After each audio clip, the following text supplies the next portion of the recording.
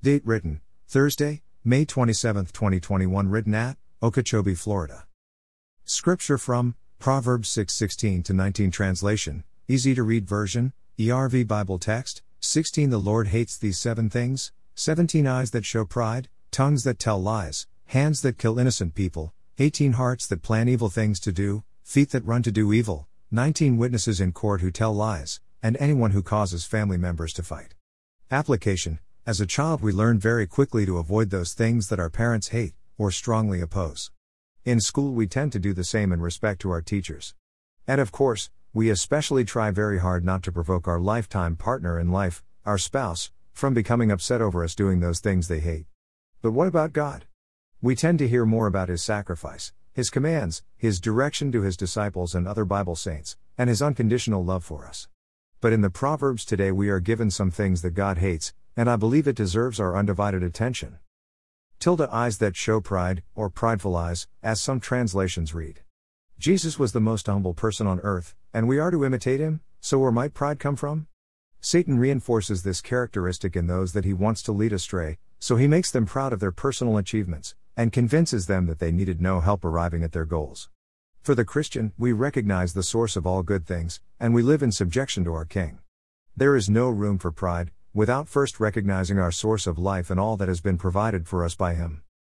A tongue that tells lies. One of the names that Jesus is called in the New Testament is truth. So when we seek to know the truth about something, we must first consult truth, the one Lord and Savior, Jesus Christ. The world is known for its lies as a primary source of deception. If you belong to God, then you listen to Him and act like Him in telling the truth, the whole truth, and nothing but the truth. Hands that kill innocent people. Murder is never acceptable by God. He taught us to never do this in the commandments He gave to Moses for the Israelites, and now it is re-emphasized by Solomon in the Proverbs. No matter how wrong someone is, and no matter how much we learn to dislike them, we have no right to take the life of an innocent man created by God. Hearts that plan evil deeds. God is in control, and not us. He will revenge the guilty, so there is no need for us to plan evil against anyone. Live like Jesus and seek to do good during your lifetime and love one another, just as Christ loved us. Feet that run to do evil. Just as in the previous point, God despises the looks of evil, so anything we do to create an atmosphere of evil is an abomination to God. Witnesses in court who tell lies. Witnesses in most courts will be sworn to tell the truth, the whole truth and nothing but the truth. How dare us make a sworn promise to God that we will tell the truth, then turn around and lie? I'm surprised that God don't strike those guilty of this sin down right on the spot, like He did to Ananias and Sapphire. Anyone who causes a family to fight. Many families are struggling to get along today. Often it is caused by at least one of the sins mentioned in this list. However, it takes one member deliberately trying to provoke trouble, arguments, and all sorts of unrest to create disharmony and internal fights among family members. God is not happy with such family members. In fact, He hates the idea of anyone causing fights among His loving family units.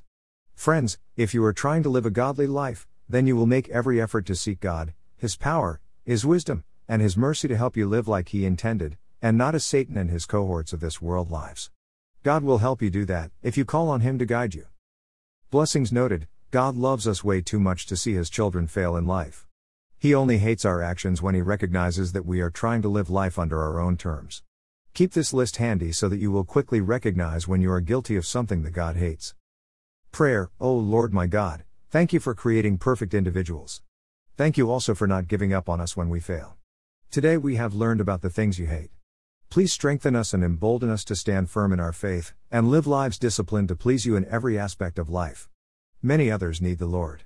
May they see You so vividly in us that they will be encouraged to seek You while You still may be found. Please bless my readers today with a new invigorating faith and desire to live like You and serve You faithfully until You return to take us home to glory.